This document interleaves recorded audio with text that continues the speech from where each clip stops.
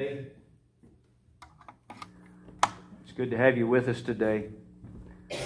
We've had a tremendous worship time, message, tongues, interpretation. The presence of God has been very, very real. Great testimony about the healing of miraculous miracle healing of cancer. Tina shared that in service as well. And as we go into the grocery stores nowadays, we see different things happening, but this particular sign in a grocery store is very unique. It's large print. It says organic.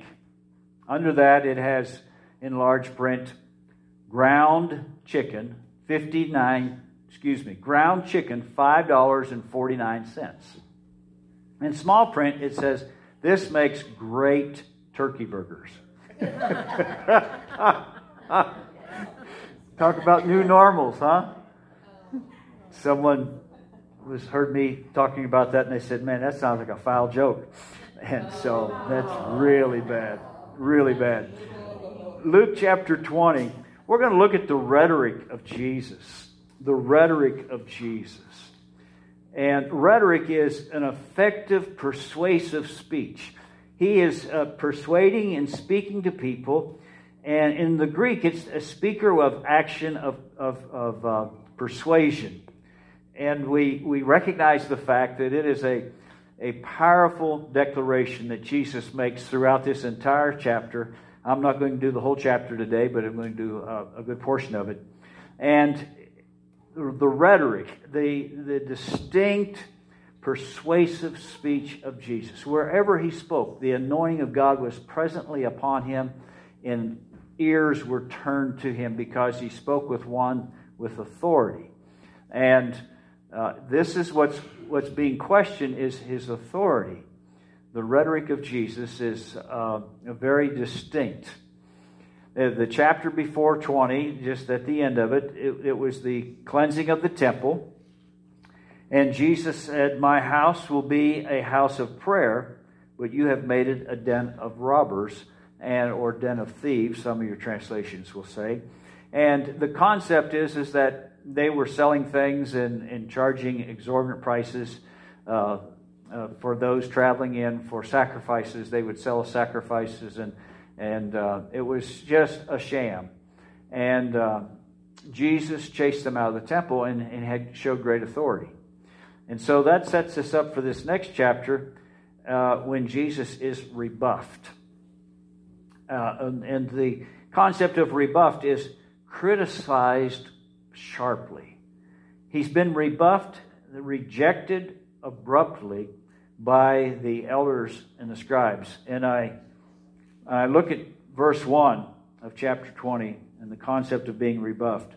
"One day as he was teaching the people in the temple courts and preaching the gospel, the chief priests and the teachers of the law, together with the elders, came up to him. 'Tell us, what authority you are doing these things?' They said, 'Who gave you this authority?'"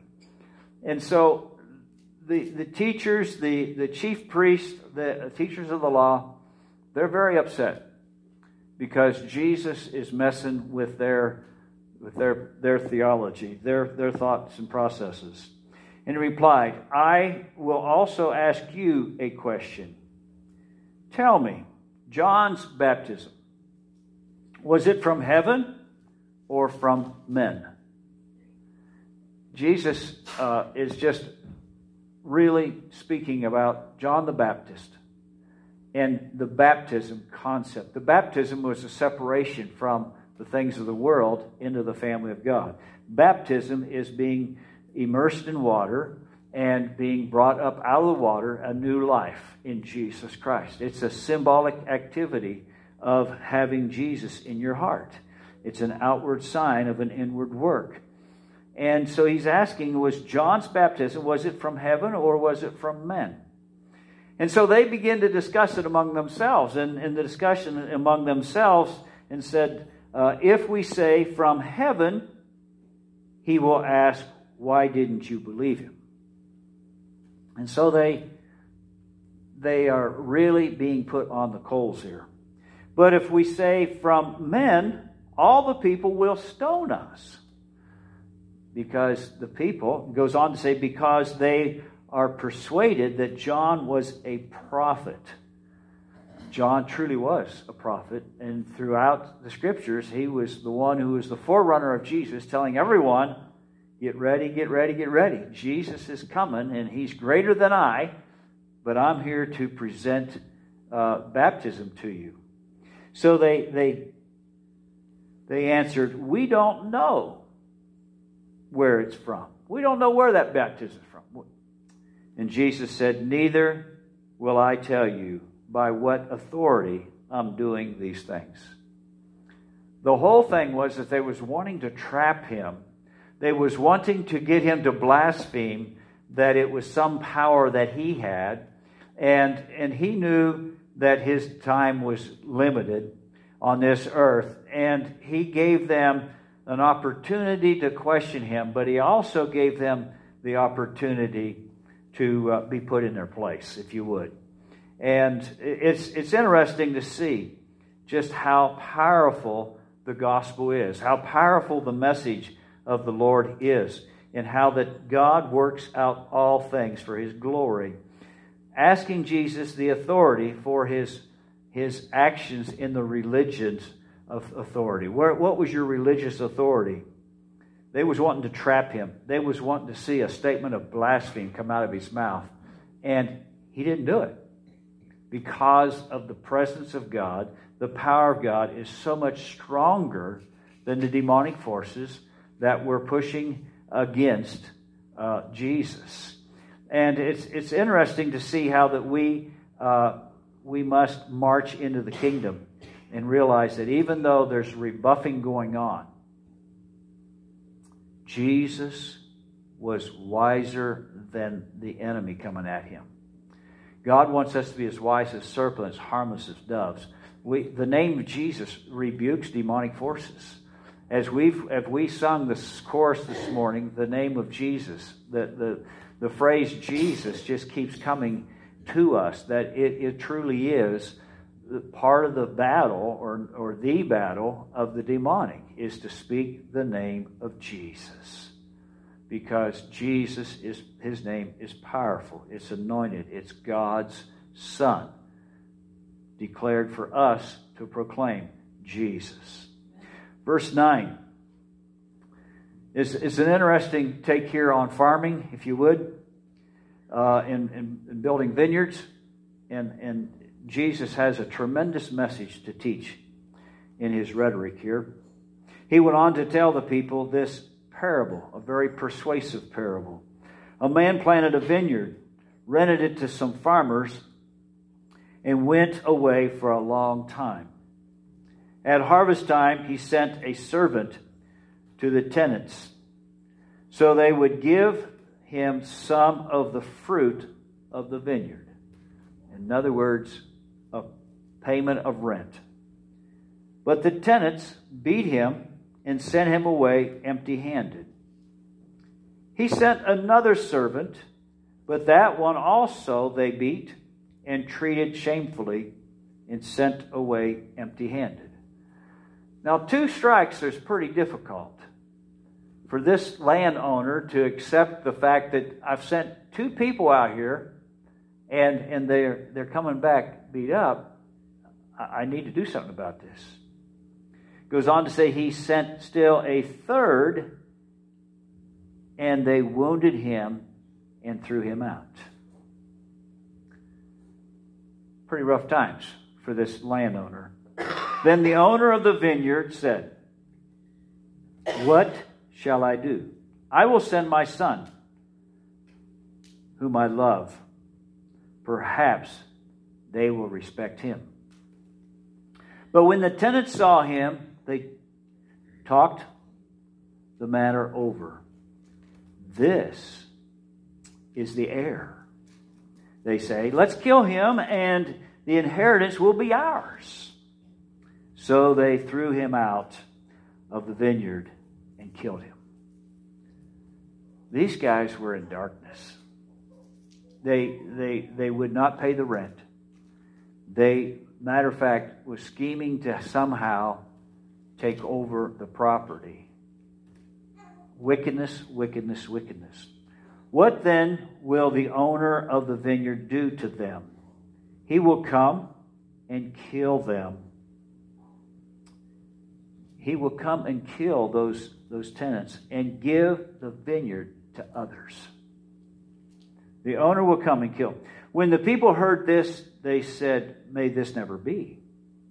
Jesus looked directly at them and asked, "Then what is the meaning of that which is written? The stone the builders rejected has become the capstone. Everyone who falls on this stone will be broken to pieces, but to whom it falls, it will be crushed." The teachers of the law and the chief priests looked for a way to arrest him immediately, because they knew he had spoken the parable against them. But they were afraid of the people, because the people were convinced that Jesus was right on. And they were convinced that John was right on. And the leaders were afraid of being stoned to death. It's interesting because a very similar activity happens in the book of Isaiah. And it's Isaiah chapter 5. And when we look at that, it's a song of the vineyard. And it's a quite interesting event that takes place here, in the sense that it's very similar in the Old Testament prophetic realm. "I will sing for the one I love a song about his vineyard. My loved one has a vineyard on a fertile hillside. He dug it up and cleared it of stones and planted it with choice vines. He built a watchtower in it and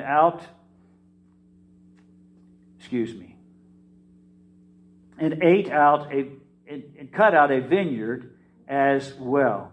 Then he looked for a crop of good grapes, but it yielded only bad fruit. Now the dwellers in Jerusalem, the men of Judah, judge between me and my vineyard. What more could have been done for my vineyard than I have done for it? When I looked for good grapes, why did it yield only bad? Now I will tell you what I am going to do to my vineyard. I will take away its hedge, and it will be destroyed. I will break down its walls, and it will be trampled. I will make it a wasteland, neither pruned nor cultivated, and briars and thorns will grow there. I will command the clouds not to rain on it. The vineyard of the Lord Almighty is the house of Israel, and the men of Judah are the gardens he delights. And he looked for justice, but saw bloodshed, for righteousness, but heard cries of distress." God's judgment comes to Israel, and we see that that's the Old Testament song of the vineyard, and how that possibly was sung, and it was prophetic of what was going to happen in Jerusalem. And then we have a similar story, but this is Jesus comparing, again, Jerusalem as being the one who's going to attack the greatest man on earth, Jesus. And he is pointing his hand right at those who are going to be persecuting him, those who are going to crucify him. And it's interesting to see how that he declares it with such great strength. And why is it that there's three different times in this parable? Why is it that three different times? 2 Peter chapter 2 and 2 Peter chapter 3 and verse 9. 2 Peter 3:9. It says, "The Lord is not slow in keeping his promise, as some understand slowness. He is patient with you, not wanting anyone to perish, but everyone to come to repentance." It's God's will that none should perish, but all might come to repentance. And Jesus is making that declaration here, and it's the parable that three different times there's this time for these these renters to own up and to share the fruits and pay their rent, and they refuse to do that. Matter of fact, they actually kill the one who's going to inherit it down the road, thinking they're going to get it. The evilness, how the devil will take your mind and take you places you don't want to be, cause you to do things you really don't want to do. But it's the power of darkness. It's the power of demonic forces that moves on a people to do the wrong thing at the right time. To do the wrong thing at the right time. We need to do the right thing at the right time. Amen? We got to press in and do the right thing at the right time. And the fact is that Jesus is long-suffering. He wants us. He wants us to come to Him. It's His will that none should perish, but all might have eternal life. And it goes on to talk about this stone that the builders rejected, and how that the stone was a very unique thing, in the sense that those who stumble over this great stone because they don't see Jesus, and those who totally refuse to see Him, is the rejection of ownership here of Him. The stones will fall and crush them. And the capstone is a very top stone on the building. And so he gives us that concept. And it's not the first time that he talks about a stone. There's other times in Scripture that he talks about the stone. And the stone has a very good definition. Those who do not accept Jesus will be broken. Those who don't accept Jesus will be broken, and they will fall under the judgment of God. And judgment will come to those who refuse Jesus. It's a stumbling block for those who don't want Jesus in their life. Jesus is a stumbling block. And so it's important that we recognize that there is a lost world out there that needs to hear about this Savior called Jesus. Our Jesus. They need to hear about it. And we are the ones to carry the gospel message. So God, give us the ability to go into the streets, go into the byways, and deliver the message of Jesus to people. And may we be as wise as serpents, harmless doves. May God pour out His Spirit upon us to be everything He's called us to be. It goes on to talk about the concept of rejection of God. And he does it through money. He goes on they keep tricking Him. They keep bringing things to Him. In verse 20 it says, keeping a close watch on Him, they sent spies who pretended to be honest. Okay?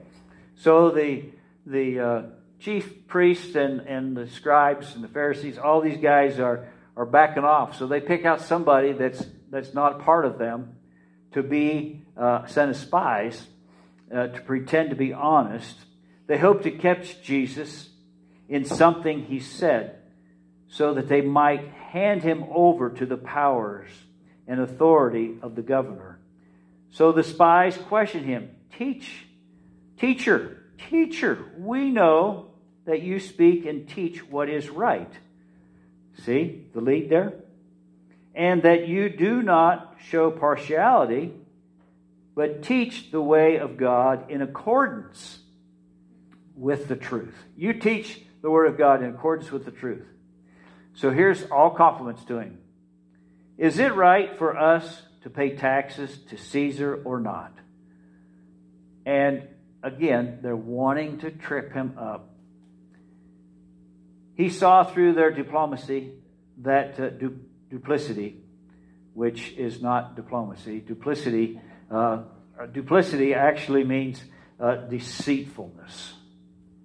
Duplicity is the deceitfulness, a doubting, and deceitfulness of heart. Show me a denarii whose portrait and subscriptions are on it. Caesar's, they replied. And he said to them, then give to Caesar what is Caesar, and to God what is God's. They were unable to trap Him in what He had said in a public, and astonished by His answers, they became silent. Jesus knows how to deal with people who reject God. Rejection of God is a methodical thing. It starts with not messing with your devotions. I don't want to mess with devotions today. I'm too busy. Then it goes with, well, I really need to do something other than go to church. And then, that gospel music just kind of irritates me. Let's listen to something different. And then you begin to take on the things of the world, the dark side. And when you begin to entertain those thoughts, you see the word entertainment, the very begin says into. Whatever your entertainment is, you're taking it into your spirit, into your body, into your mind. And so it's really important that we recognize that taxes belong to the government. And it's important that we stand up for our spiritual rights. If the government is asking us to do something illegal, immoral, we need to do everything we can in our power that is available to us to get things right. But at the same time, we have to give respect to those in authority over us and pray for them.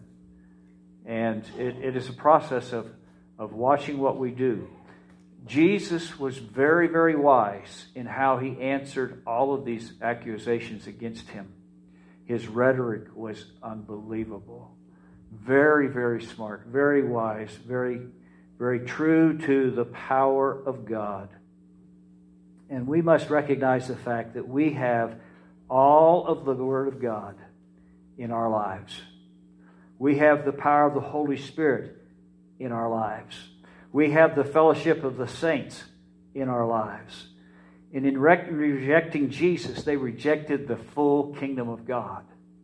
I don't want to reject Jesus. I don't want to reject my Heavenly Father. I don't want to reject the power of the Holy Spirit. And we must energize ourselves into pushing in and getting more of the anointing of God, more of the Word of God in our spirit, more of the presence of God in our life. And as we put Jesus in our heart and in our life, in our job site, in our car, as we put Him in our house, as we put Him in the gymnasium at school, as we put Him in every parcel and part of our life, there will be peace and there will be contentment. And that's what the world is looking for, peace and contentment. It's so vital that we allow Jesus to be Jesus. Amen? It's so vital that we allow Jesus to be Jesus. Let's pray.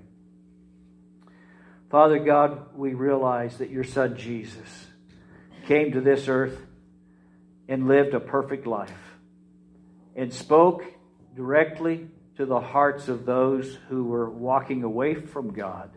Even though they had religious titles, they were rejecting God and rejecting the Son Jesus. And there would be a penalty for that. And so, God, may we have a spirit of bereavement, a sorrow that moves us to compassion, that moves us to reach out and touch people with the gospel of Jesus Christ. To reach out and know that our Jesus is much, much greater than the darkness that's in this world. And our Jesus can set people free and bring healing to their inner hearts. And today, Lord, I pray for healing of the inner heart for those listening at home and those who may listen later and those in this service today. God, that you would bring healing deep to the inner heart, the emotional state of mind. God, I pray for divine healing and impartment of the Holy Spirit, for the Holy Spirit to be imparted, that the enabling power of the Holy Spirit would move mightily into the hearts of people who hear this message, that they might see Jesus and know that He is the author and finisher of our faith, and we need Him in our lives every day. Thank you, Lord Jesus, for forgiving us of our sins. Thank you, Lord Jesus, for coming into our hearts. And may we always seek your face. In Jesus' name, amen. God bless you for viewing with us today. And we're going to continue the altar service here, and we just ask that you would seek Jesus and know that if you listen to that prayer of saying, Lord Jesus, come into my heart, you do that, and He will come in, and then you make the Word of God number one in your life, and you will grow in Christ as you find fellowship with Him and other Christians. God bless you. Have a great day.